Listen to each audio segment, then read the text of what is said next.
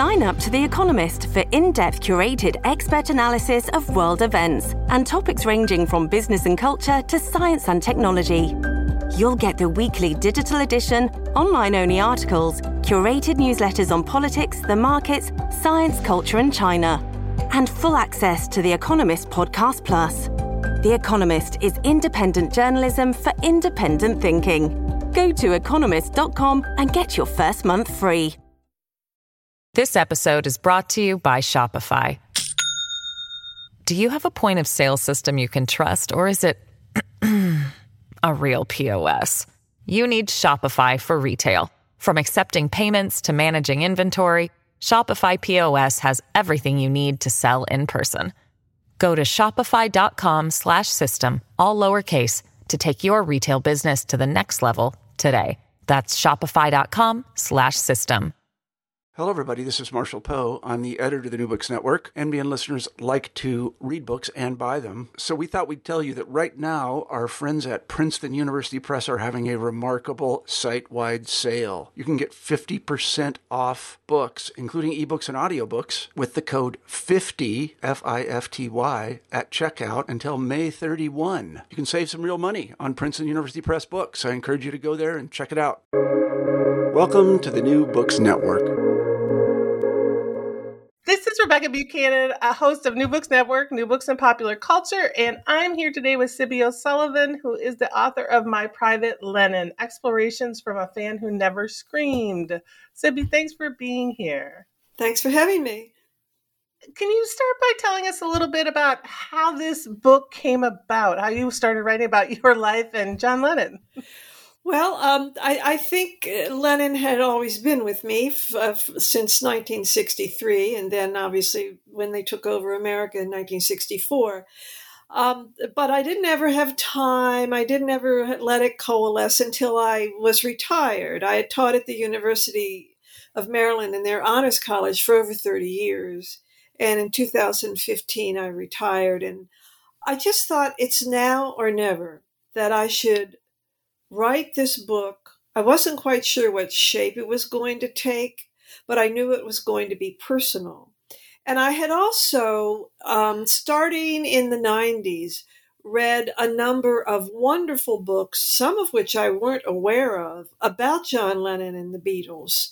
And they were quite different from the books I had read earlier about them, and certainly different from the magazines, the contemporary magazines of Beatlemania. And I just thought, I need to do this. So I started a program of steady reading, but most importantly, a steady listening. I just got the CDs, put my headphones on, and I was just transposed in a way that surprised me. I had always been transposed, and knowing that I love them because they changed my life. I love their music. But hearing them as a full adult, I had heard them throughout the years. It wasn't just like going back after a 30-year hiatus. But I was just transformed. And so I just started to write these essays.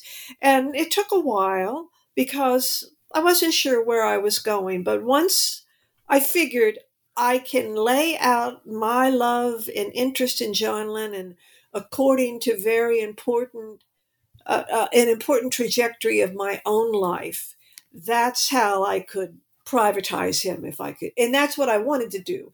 I know I had nothing more to say about the Beatles' history other than my own experiences of seeing them in August 1965 in the Ed Sullivan Studio. I was one of 700 lucky people in that audience that got to see them. So I kind of have that small status, but compared to the great biographies and the forensic accounts of their recordings and everything, I couldn't contribute to the Lennon or the Beatles bibliography except by making John Lennon my John Lennon. And I just started writing and, of course, rewriting and rewriting again and double checking. And it all came together. And I'm pleased that it did. So one of the things is sort of the foundation that you start with, and you wait until the end to show the photograph, is that photograph you have. Yeah. So can you talk a little bit? It's interesting because I was interested in the photograph, and you talked a little bit about sort of sitting and listening to the music, and you talk a little bit about that, like how do we listen to music? But could you start by talking a bit about that photograph and what Sure. that meant and how that? Yeah. Well, it was August 1965, and my girlfriend Betty, her father worked for the FCC, and he got us tickets to go and see the afternoon rehearsal of what would then be televised on September the 12th, the last time that the Beatles actually appeared live on Ed Sullivan's stage. So quite exciting for two teenage girls. And her parents drove us up there. I had an Instamatic camera. I don't know, Instamatic cameras had just come out. One touch is all you need, a little flash cube. And of course, you weren't supposed to take shots, photographs during the rehearsal, which was a dress rehearsal, the first one of the day. But some people did. And I have scattered memories of that afternoon. I don't know when or why I took the photo that I did, but it must have been because John was not actively singing and up against a white background. Not that I was thinking as a photographer, oh, man in black suit up against a white background. And I just took it, and then I put it away because I was afraid that somebody would come and take my camera, and then, of course, I wouldn't have the photograph. And I developed it, and I knew that I had a treasure, which I then hid away for many, many years. And it really wasn't until, again, late 80s or 90s that I started to meet people that loved the Beatles as much as I did and knew their history sometimes even better than I did. But I met a gentleman who was involved with Beatles memorabilia. And I told him, well, I have this photograph and nobody knows about it. And he goes, well, he wants to see it. And so I showed him the photo and also the ticket stub that I kept. And he said, that photograph is worth some money. I could sell it for you. I said, no. But I said, I'll consider selling the ticket stub. You always need money. And I liked him.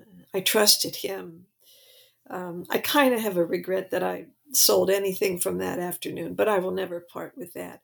In looking at the photograph while I was writing the book, I could put some meaning to it. I even projected that John's situation in that particular afternoon, the day before they went to perform at Shea Stadium, they had no idea how large, 56,000 people.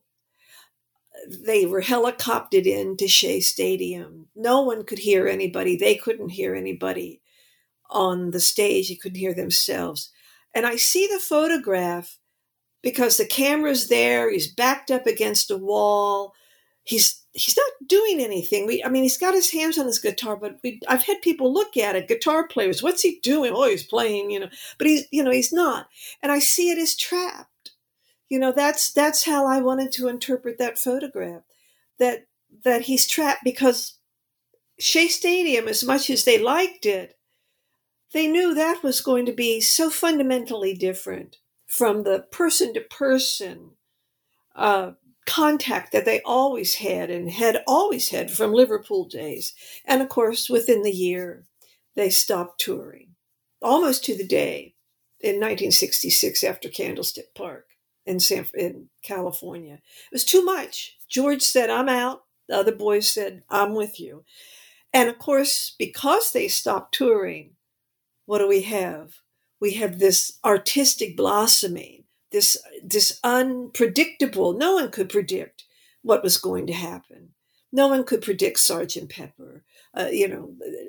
Rubber Soul itself was, a revelation. But after that, in the 4 years left from 1966 to 1970 before they broke up, were tremendous years of great artistic and musical and personal achievement and advancement.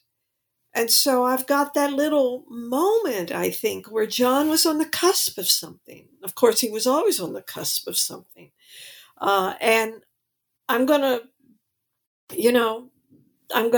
I can't help but reading the photograph, right? Seeing it as something that he could maybe step away from, that I captured and he could step away from. I'm glad you like the photograph, or if you have to blow it up on your computer screen. If you blew it up any more on the page, the pixels, would begin to disintegrate. But I could send you a link of that photograph, and you blow it up to full screen on your page, on your laptop, on your, what am I trying, the desktop there? Your screen. That's the word I want. And you'll see, it's much, much better. No, I did love that, because the photograph comes up right throughout. And so, but you wait until the end and then you see the photograph. So I did love that juxtaposition of reading about something that was so special and sacred. And then we get to see that at the end. But yes, I like that tie-in throughout. And as you're talking, one of the things in John being trapped, another thing that I would really love to hear about is, it's so difficult. The narrative of John Lennon and who John Lennon is, right, is not one, right? On the one hand, we have John Lennon, who the fans adored and who was a genius and people loved. And the other hand, we have a really different and really sort of not so nice John Lennon. No, an ugly John Lennon. Yeah. And I often say, my husband is a huge Beatles fan, and I often say to him, like, if John Lennon had not died, what would we think of John Lennon now, right? Like, it's one of those conversations, because he was really muddied. So can you talk a little bit about that and writing and thinking about? Well, it's a wonderful question, and I think it's a question that you can ask of the people that you love in music. I mean, you could ask, I'd be curious to know what your husband would have to say about that, especially since, he's a man and I'm a woman. What about John Lennon's ugly side? It's something that lovers of literature, always wrestle with, because what do you do when you find out you love somebody's work, but you find out that they're, less than ideal, but aren't we all? But I wrestled with that, and the moment of kind of coming home, of where a reckoning for me was the first time after I read Cynthia Lennon's second memoir she wrote about John, simply called John. And I've always liked Cynthia Lennon, and I feel for her. But after reading her rather measured but very candid history of her relationship with John, I saw another John Lennon. I saw a man who, mistreated her. He hit her once, and he apologized for that, but nonetheless, he hit her once. Cynthia stayed with him until she discovered Yoko sitting in her bathrobe in her kitchen. And then she said, that's that. I've got to, get out of here and get divorced. And of course, it was a terrible time during the divorce proceedings. John was very nasty toward her, and Yoko was as well. And Cynthia got very little money. And what do you do with this?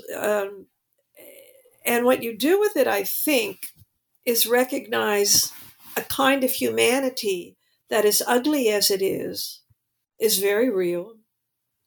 We can not excuse it, but we can certainly trace it back to everything from, first and foremost, his mother's death, the abandonment of his father, even to the sort of status quo, if you will, of what Northern English men were like. It was not uncommon to have some roughness going along in marriages, and the entitlement of being a man and the diminishing of the spouse or the girlfriend.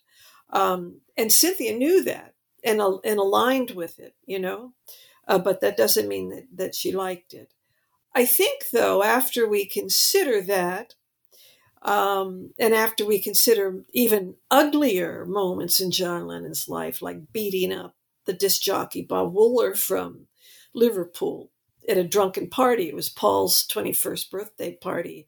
And Wooler had intimated that John and Brian had become lovers when they had taken a trip to Spain. Brian Epstein, the Beatles manager. And John took him down and kicked him and beat him. And if he wasn't pulled off of him, he could have done lasting damage. As it was, Wooler was in the hospital. John felt horrible about that. And Cynthia witnessed this. And he said to her, "What have I done? What have I done? I will never do this again." And he never did. What do we do with that? I think what we do with that is recognize, in the terms of his entire life, which of course was cut short, was that this was a man who changed, that this was a man who kept his promises. He never hit Cynthia again. He recognizes that he was not a good father to his first son, Julian. He recognizes, as he even mentions in song lyrics, that, he treated his women poorly. And by the time mid-70s, with living with Yoko and loving her and having another child and recognizing certain things about himself, I mean, we could say that he became enlightened. He changed. He became a better man. He was, and I really want to make a point that I think Yoko, we really have to give her credit for this. I mean, she didn't take any shit off of John, and Cynthia did, but different women, different times. But John changed, and do we then say, well, he's an evil person for what he did, or do we recognize the change and the intelligence behind that change? It wasn't a change for publicity. It wasn't like an apology, the kinds of apologies we get today from our celebrities. No, this was a deep, thoughtful transition that took a while, okay, because he drank heavily, when he was away from Yoko. And he always, he's on record saying, "I always need some sort of drug." So we can assume that even in his more placid days, he was still imbibing something one way or the other. But, I don't think he was shooting heroin. He got clean off that. I mean, he's an imperfect person. But what do you do with that? You make peace with it. If you love somebody, and I love John Lennon, you say, "I love them, although," not necessarily because. You love the althoughs. And I think that has to happen with fandom as well. I love Ernest Hemingway. I love William Faulkner. I love Shakespeare, and he didn't treat his wife all that well. He left her, alone. What are you going to do? They're human beings, but you make peace with it. And I think that he would be a good example for people that wonder how a change in male behavior can be for the better. And what does it take for a man to change, especially in a culture, not so much ours now, though we have trouble with men now in a way I think that's kind of new and disturbing. But for men of John's era, how do we, I don't know, I don't want to use the word retrain them, but open them up, allow them to open up. And I think that's one of John's gifts in his lyrics, in his life, and in this interview. He is a man who opened up. And I think that is a very rare thing, and that we have to understand that as a gift. Not to say that he didn't dissemble here and there or change his mind, but compared to so many other famous people that want to maintain a kind of solidity of self that may not be authentic. John, I think, was after some sort of authenticity, which doesn't discount perhaps hypocrisy along the way, but he was after some sort of authenticity, and that meant that he had to open up the truth about his own life. And so you get those wonderful and very telling songs about his mother, about Yoko, about the pain that he suffered. And I see only a high regard for a person who can do that. And it's a real shame that he died, because I think that he would have offered a new way of being and a new way of creating, because he wanted to continue to create. Wanted to write children's stories, for one thing. And we don't have Mick Jagger writing, children's stories. We don't have a lot of people, he was aging in a very interesting way, I think. I spoke a long time about that. I'm always open to other people's opinions, and I am curious about, your husband's take on it. My academic specialty was American masculinity. And so even though I'm not teaching, I'm glad I'm not teaching today, because I'd have to redo my syllabus, because so much other crap is coming. My students would say, "Is it ever going to get better?" I said, "Yes, it's getting better. You're getting better. Now all this other crap is coming." So I would say, all in all, if you love John Lennon, you got to take him good and bad. But he changed. There's no question about that. He changed. This episode is brought to you by Shopify. Do you have a point of sale system you can trust, or is it a real POS? You need Shopify for retail. From accepting payments to managing inventory, Shopify POS has everything you need to sell in person. Go to shopify.com/system, all lowercase, to take your retail business to the next level today. That's shopify.com/system. So one of the things, too, as you were talking, and what you just said there, is that idea of sort of masculinity and American masculinity and change. And you've sort of woven throughout your relationships, right? And the relationships that you've had with men. And so can you talk a little bit about doing that and thinking about that in relating it in this context of thinking about John and your relationship with John? Well, I think, and I'm glad you picked up on that, because I wasn't really aware of how John had sort of set me on a track of attraction, if you will.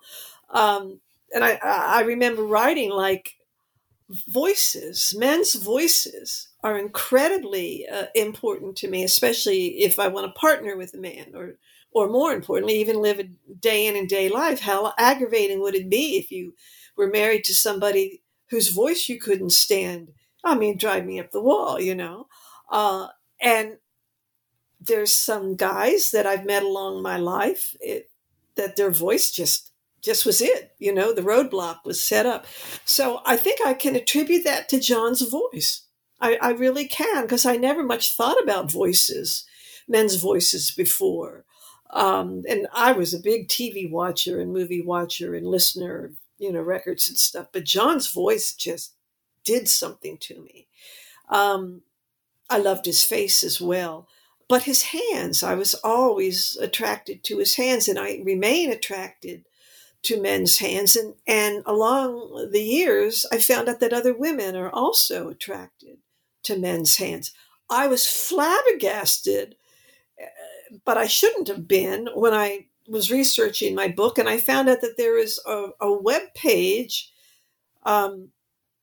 dedicated solely to John Lennon's legs, John Lennon's thighs in particular. And I don't know whether this is a gay thing. My thought is that both men and women are using this. And, I've looked at it a few times, and doggone it. I mean, they're there. The pictures are there of his legs, but the way that the people talk about these legs, or say, check this out, or I can't stand it, or, oh, be still my heart. I'm thinking, boy, they've really done, an anatomy lesson of Lenin, which makes sense to me, but I just never thought that somebody would launch a program and that there would be a book about it. I mean, a group about it. So I'm not alone. I was good to find out that I wasn't alone and this sort of oozing that I had described, about Lenin. But this is what we do, don't we? I mean, we live in our bodies and we appreciate the bodies of other things. But perhaps the most important thing was that I realized that I was, I'm an artist myself in the sense that I'm a writer, but that when I look back about my love life, if we call it that, it's chock full of artists, musicians. I mean, I live with my partner for the last 30 years is, a musician.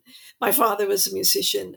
I think that I gravitate toward creative men versus, I don't know. I mean, how do you make these dichotomies? Businessmen? I just,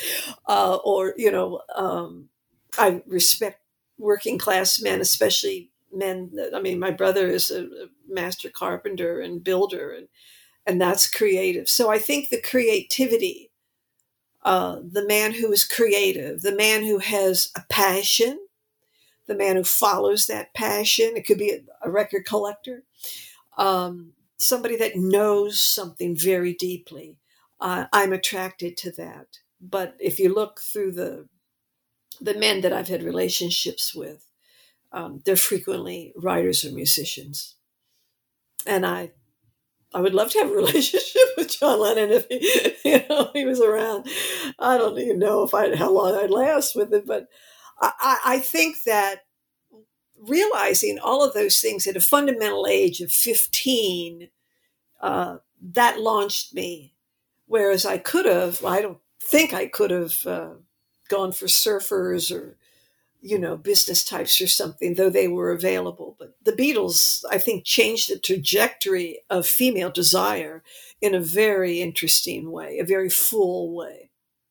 And I think it opened up a way for men to be differently desired. They could now grow their hair long.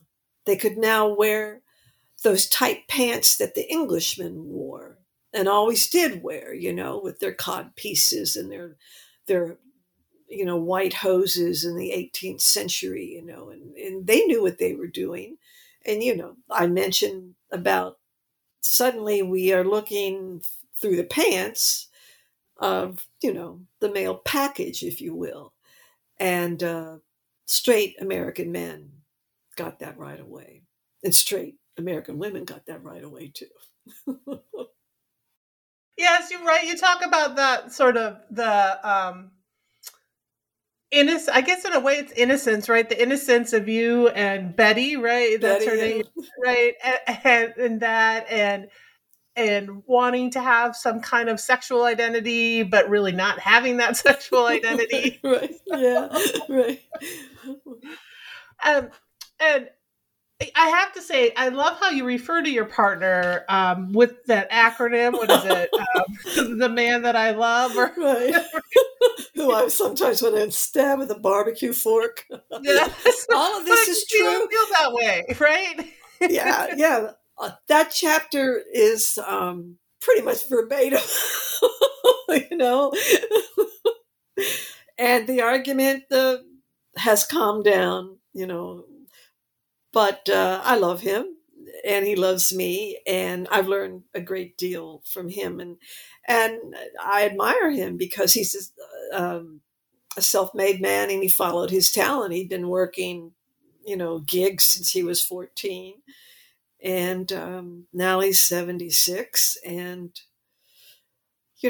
we play games sometimes. I find some obscure name of a jazz person. I mean obscure, like the second baseman on, second basis on, Mingus's band for 6 months in Detroit, and I'll call out this name. I'll be in looking at my computer and he'll be looking at the television and I'll go, I got a name for you. And he goes, okay.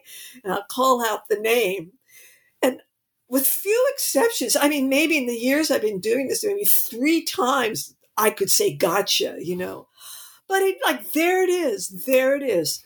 Or I name a song, from the Great American Songbook. I can't, not only does he know the song, he knows the changes to it. He knows who wrote it. He knows who first sang it. And it's like, I love it. I love it. I love it. I love it. I love it.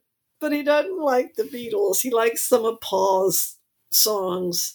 And he likes 2 or 3 of Lennon's. He likes Come Together because it's got a good groove, But that debate, if you want to call it, about Aeolian cadences, that really happened. And I knew I had to write about that because this is what I live with, as I'm, giving him the most thorough academic, beautifully written account, Ian MacDonald's account of this. And sure enough, he goes down in the basement and brings up this book. And all he had to have done was say, look, it's not a cadence. The guy's wrong. But, it built from there and something, So anyhow, it's been a trip. But like I said, you take the man in his totality. And I live with a musician who plays the flute for me every day. Or plays the flute, but I get the benefit of that. And not every woman has that benefit. So I think, in this book, it's a series of essays, so they fit together, but you can also sort of take them one by one if you wanted to, yeah. Right? But for many reasons, my favorite is towards the end, the beautiful boy, beautiful girl, boy, girl, right? And I think thinking about the complexities of motherhood, I always felt bad for Julian Lennon as well. So there's a bit of that in there. So can you talk a little bit? I mean, and you talk about motherhood throughout, but I'd love for you to talk a bit more about, writing about motherhood, writing about that in comparison and thinking about. Let me get that. I got to turn the light on here. Let me get the. Okay. So the very end of it. Of the beautiful boy, beautiful girl. Well, that whole essay in general, I really love. Well, that's good to know because, this one gave me some trouble. I mean, you know how writing is. It's all sort of troublesome. But I really felt for the difficulties of Cynthia and Julian, and I admire Cynthia. I mean, she raised a beautiful boy in Julian. I mean, it's sort of sad for Julian to recount his experiences, but again, Julian is telling the truth, and more power to that. I also, when I found out, and I didn't find this out when Yoko first came on the scene back in 1968, that she had a custody battle with her first husband, Tony Cox, and that he took the child. I had gone through that, starting in 1973 until 1975 with my own custody battle. And I truly, truly believe that had it not been for my mother's death and my father telling the judge that the second time we went in for custody, that I would not have gained custody of my daughter. And that would have been a horrible, horrible thing for both of us. So I understand Yoko, I think, and I'm wondering whether it was her own loss of her daughter, and the difficulty of not knowing where she was for a while. I mean, they worked it all out. I mean, there's photographs of Julian and Kyoko, I think is Yoko's daughter's name, going on vacation. But for a while there, Yoko didn't know. And it was off and on. And Cox was on a revenge trip. And I think that Yoko might have taken out some revenge on Cynthia by, threatening to take Julian away from her and things like that. So I understand all these, the rigmarole of what happens between parents and children, especially mothers and children. But I think that Sean was well cared for, and I think that Beautiful Boy and Watching the Wheels, especially because I like that song as well, is so beautiful that a man like John Lennon, with his reputation as the tough guy, as the wife beater, as, other things like that, as the rock and roller, that he would write a song that is as gentle and loving and sincere as Beautiful Boy, and that he would, I see that linked also with Watching the Wheels, that becoming a father again was his way, I think, his a gentle entry out of the persistence of being this rock and roll star. So I think he gained love by giving love. And I think he learned something by letting Yoko, who he called mother, loving him and accepting the very kind of cloying love that he had for her, because she recognized the loss of Julia, his mother. And so you go back sort of like to this original wound, this loss of the mother, and in horrible ways for him, and at crucial times in his life. He lost her 2 times when he was 3, and even before that when Mimi came for him, and then 17 when he knew he could have a mother, and he would spend time with her. So the loss of the mother, and then regaining that through loving your own child and accepting the love and being so open about the need that he had to be loved with Yoko. I think that it becomes a healing thing, but you go through hell getting there, I think. And again, this was a moment of vulnerability for him and of great openness, and one that he was not shy. John was not shy in talking about what he tried to do to alleviate the pain: drugs, scream therapy, all of which he in some way, he rejected the scream therapy, ended up, sort of dismissing that because he didn't want it to be a publicity ploy. But what really healed him was the love of the son, his second son, Sean, and the love for Yoko that he had. She was 7 years older than he was. Cynthia was older than John as well. I don't know if you read, what are you going to read in that? But I tell you, I don't know a man who's lost his father that doesn't still long for his father. I mean, the loss of a parent is huge in somebody's life, and it changes you. So John mothered. He mothered Sean, and he needed mothering from Yoko. And I'm all for that, if that helped him, and it did. And out of that, he created new stuff, new songs.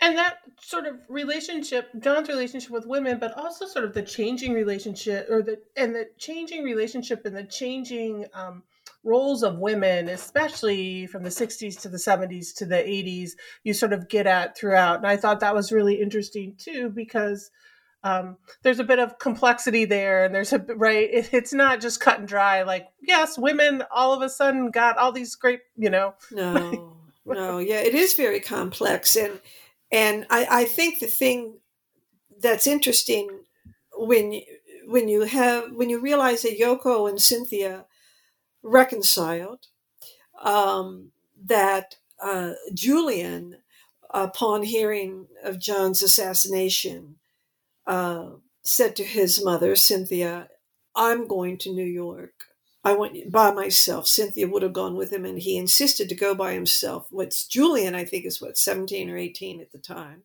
17, maybe, the same age that John lost his mother. I don't know. I'd have to check on that. But Julian went there to be with his brother, 5-year-old Sean. And he did that. I mean, those intricacies of the changings of roles, the living through a crisis and then things getting better, the bonds of family love, the recognition that life and marriage, especially for famous people, isn't easy, and Julian wanting to be a better parent to Sean perhaps than John was capable of being to Julian when Julian himself was 5. It's all very interesting, and I think the fact that Cynthia, I think, continued to be a strong woman, and Yoko always was a strong woman. I think that they're going to raise stronger men. They're going to raise men that aren't going to be bound by those hard and fast rules of masculinity that limit an emotional vocabulary for men to learn and to, understand themselves. We don't let men understand themselves because we don't really want them to understand. The roles have been so hard and fast for so long. That's changing now. I really think that has been changing for a while. And there's always the exceptions. And you're right. It's quite different starting in the 50s than going to the original second wave upheaval of the 70s. And then the changes made in the 80s. And what's happening now, I don't know. I haven't quite gotten my head around it. But I know that through that 50s, 70s, 80s to now, look at how popular culture has changed in regard to gendering. Look at how marriage, the sociology of marriage and the facts of marriage and how marriage is conducted, the sort of the real world statistics, if you will, that go into discovering how we live at any particular time. That's changed so radically. Custody now is quite different from what custody used to be when I went through it. Legally, it's different. It's been popularized, I think, in a way, militarized almost in a way that it wasn't. The custody battles seem to be almost scripted now, whereas mine was new territory for everybody involved. So the changes, those changes have happened and they've impacted how we live. No, and I've always felt that Julian Lennon, at least in his public persona, right, has always been very mindful and thoughtful about why he's chosen not to have children, why he, right, like in these ways like you're talking about, and that relationship even with Sean. So what he does in private, I don't know. I mean, but we don't really see a lot of scandal with either of them, right? So they're both, right, they're both raised, like you were saying, by these very strong women who seem to be very confident and comfortable, but yes, like have been very thoughtful about those choices that they've made. Yes, and I think both of them should be commended. And it's a shame that Cynthia had to die, but she had been ill for a while. And Yoko, I often, when I think about it, and I write about this in the end chapter of the book, like what's going to happen when Paul and Ringo die? When all the Beatles now are dead. And I often wonder whether Yoko, who's older than both Paul and Ringo, will outlive them. But what I hope I don't know. Do I hope I'm alive? I will probably, hopefully be alive. Ringo, I mean, Paul and Ringo could live to be 100. I mean, we don't know, but it's a question I think that's worth asking, because when all the Beatles are dead, and I suppose add to that when Yoko is also dead, that's a final thing. That is a cut there. That is a historical cut with all of Beatlemania. History will now have, enclosed them. And what we do with that history will be an interesting thing. History, things move so quickly now, and people, there's many that care and love the Beatles, but I just don't know. It'd be very interesting. I won't know, because I will have also died. The whole baby boomer rock and roll Beatles generation will have died. It's up to you guys now to sort of see what happens and keep the flame burning, if you will. But I think that it's an interesting question, because when you grow up with something like the Beatles, the phenomenon of the Beatles, which I will argue till doomsday that they did change the world. The phenomenon changed the world.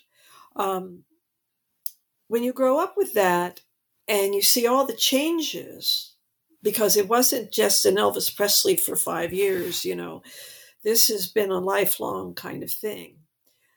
You begin to really see the significance of something as simple as music in your life. You begin to see yourself differently. And I think that that's what happened in the writing. I didn't realize until I finished this book how absolutely important Lennon and the Beatles were. And that I hope that other people in the world, it doesn't have to be the Beatles. It can be modern art. It can be chess. It can be pole vaulting, for all I care. But, pole vault, no, don't quote me on that. No, because I don't know if that's going to work. But, it can be modern art. It can be ballet, whatever. But when something becomes passionate and changes your life and is with you, deeply, deeply, deeply with you, it's such a privilege to have that happen, I think. It's a game changer. No, that was like sort of, we've been talking for a while, so one of my final questions I've had for you, right? Like that, when you go and you went to buy stamps and the woman did not know who John was, right? Like, even, I'm almost 50, and the Beatles have always, like, whether I'm huge Beatles fan or not, they have always been like, it's the Beatles, right? The Beatles are the Beatles are the Beatles. That's right. It's like the Beatles and the Rolling Stones, and, and they did so many things, in thinking about music. And I will have students who are this nostalgic, like, thinking about wanting to be hippies without really realizing what that means, right? Like going, like loving the Beatles or loving, but I always wonder, like, will there be a point where no one knows who the Beatles are, right? Or doesn't talk about the Beatles, like you're talking about there. And like reading when that stamp, it was like those times in my life where I see my aging. Right. I see my age when even my kids will say it, but, or say something to my students and I'm like, none of you know what that is. Like everybody's supposed to know what that is. I remember that moment. Yes. When I was teaching, where they didn't get my jokes and I had to explain the jokes. And then you want something to be instantly recognized. And then that shade has come down on their faces. And it's a really tender moment, because your job as a teacher is to sort of say, what, you don't know that, but to say, listen, my children, and you shall hear it. I will tell you what you've missed. I will tell you all about it. But yes, I have had that moment. I will guarantee you, Rebecca, that you will continue to have that moment and treasure them, because if it weren't for you, they may not know what knowledge or excitement, you could impart to them. Yeah. And I think of like, this is the same with like music, the Beatles, like, will there be a point where they're not a band that people talk about? Right. I mean, they're in the canon. So I think that will happen. They are history will not forget them. Whether people will forget them or be so far distant to say, what's the deal? I saw Beyonce at the Super Bowl. What's the deal? The Beatles only performed for 30 minutes and they bowed. And after every song they sang, where's the fireworks? Where's the human sacrifice? I mean, popular culture could move in certain directions here, that we could say, well, where's, I don't know. But yes, in a personal, it will be a personal death when people like me die, obviously, because I've remembered so many things and been there. The fact that I was there is important, as it is for anybody's life. Where they have been is important. And I have a book, which hopefully will remain on this shelf. And the Beatles are in history, but the kind of personalizing of the intensity of the experience will be lost because the people who had that experience will no longer be with us. So I'm trying not to be cynical and answer your question by yes, there will become a time when people no longer know who the Beatles are. No, I mean, I think I'm afraid of that moment. When you just said, I wrote it because I think it's really important to think about that. Yes, they'll be in history. History won't forget them, but people might, right? Yeah. And there's a difference, right? And I think we see that often, but I think that's a good way to think about it. So usually my final question, since we've been talking for a while, is if there's anything else you're sort of working on, or if you're just sort of promoting the book, if there's, any last promotion you want to sort of throw out there. I really urge people to read the book because since I have read a whole lot of books written by and about and for the Beatles, and my book is quite different. And it's important because it's written by a woman and it is firmly from a female perspective. And that's important because so much of the Beatles continue to be channeled through a male perspective, which is quite different from the female experience of being a Beatles fan and knowing the Beatles. And women still get sort of, their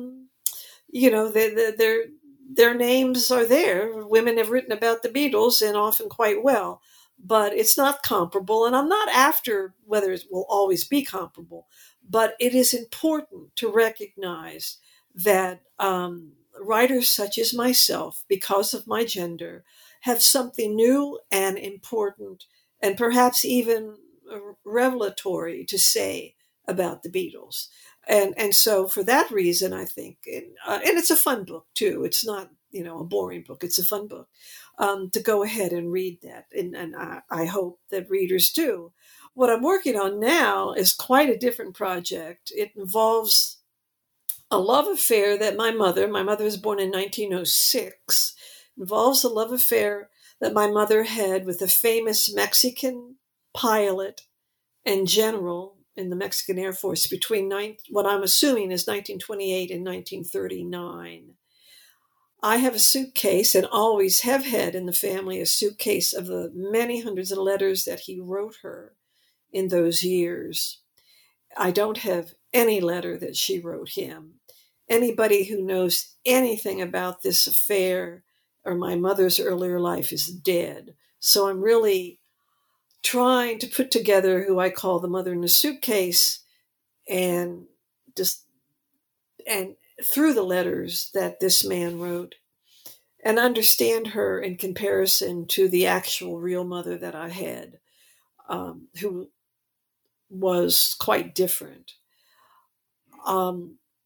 This is the time in my life to do this. I want to write this so that I can give my mother something. She's dead. She died when I was 26. In 1929, single young women, 23 years old, did not customarily travel alone and go into Mexico to then live as a mistress of a famous general. And my mother did that. And she visited Mexico again in 1937. The fact that they continued the correspondence for as long as they did, and his letters are magnificent love letters. The fact that they were in love under these conditions astounds me. I think this is a kind of love affair that would not happen today. There would be no reason for it to happen today. Okay. Perhaps unless the guy was serving a life term in prison or something and you couldn't, bop away. But no, it's a different time. So I'm finishing up my manuscript of that. It's quite different from writing John Lennon, but I think that the same impulse is there. I want to know my mother better than I did, and I want to love her better than I did when I did know her. And if that means trying to figure out what was going on at a time when I have no idea what was going on, I can imagine her, I can see her through the words that the general wrote, understand her a little bit better. And I'm happy that she, even though he died in 1939, which must have been devastating for her, I'm happy that she had this grand love, because I do think it was a grand love. So I'll let you know when that's done, and hopefully we can talk again about another book. Yes, that sounds really, you talk a little bit about that in this book. So that's really, that's fascinating. Again, so thank you. This was Sibby O'Sullivan, who wrote My Private Lenin, Explorations from a Fan Who Never Screamed. Thanks so much for talking with me. Thank you. This has been a lot of fun and a great pleasure.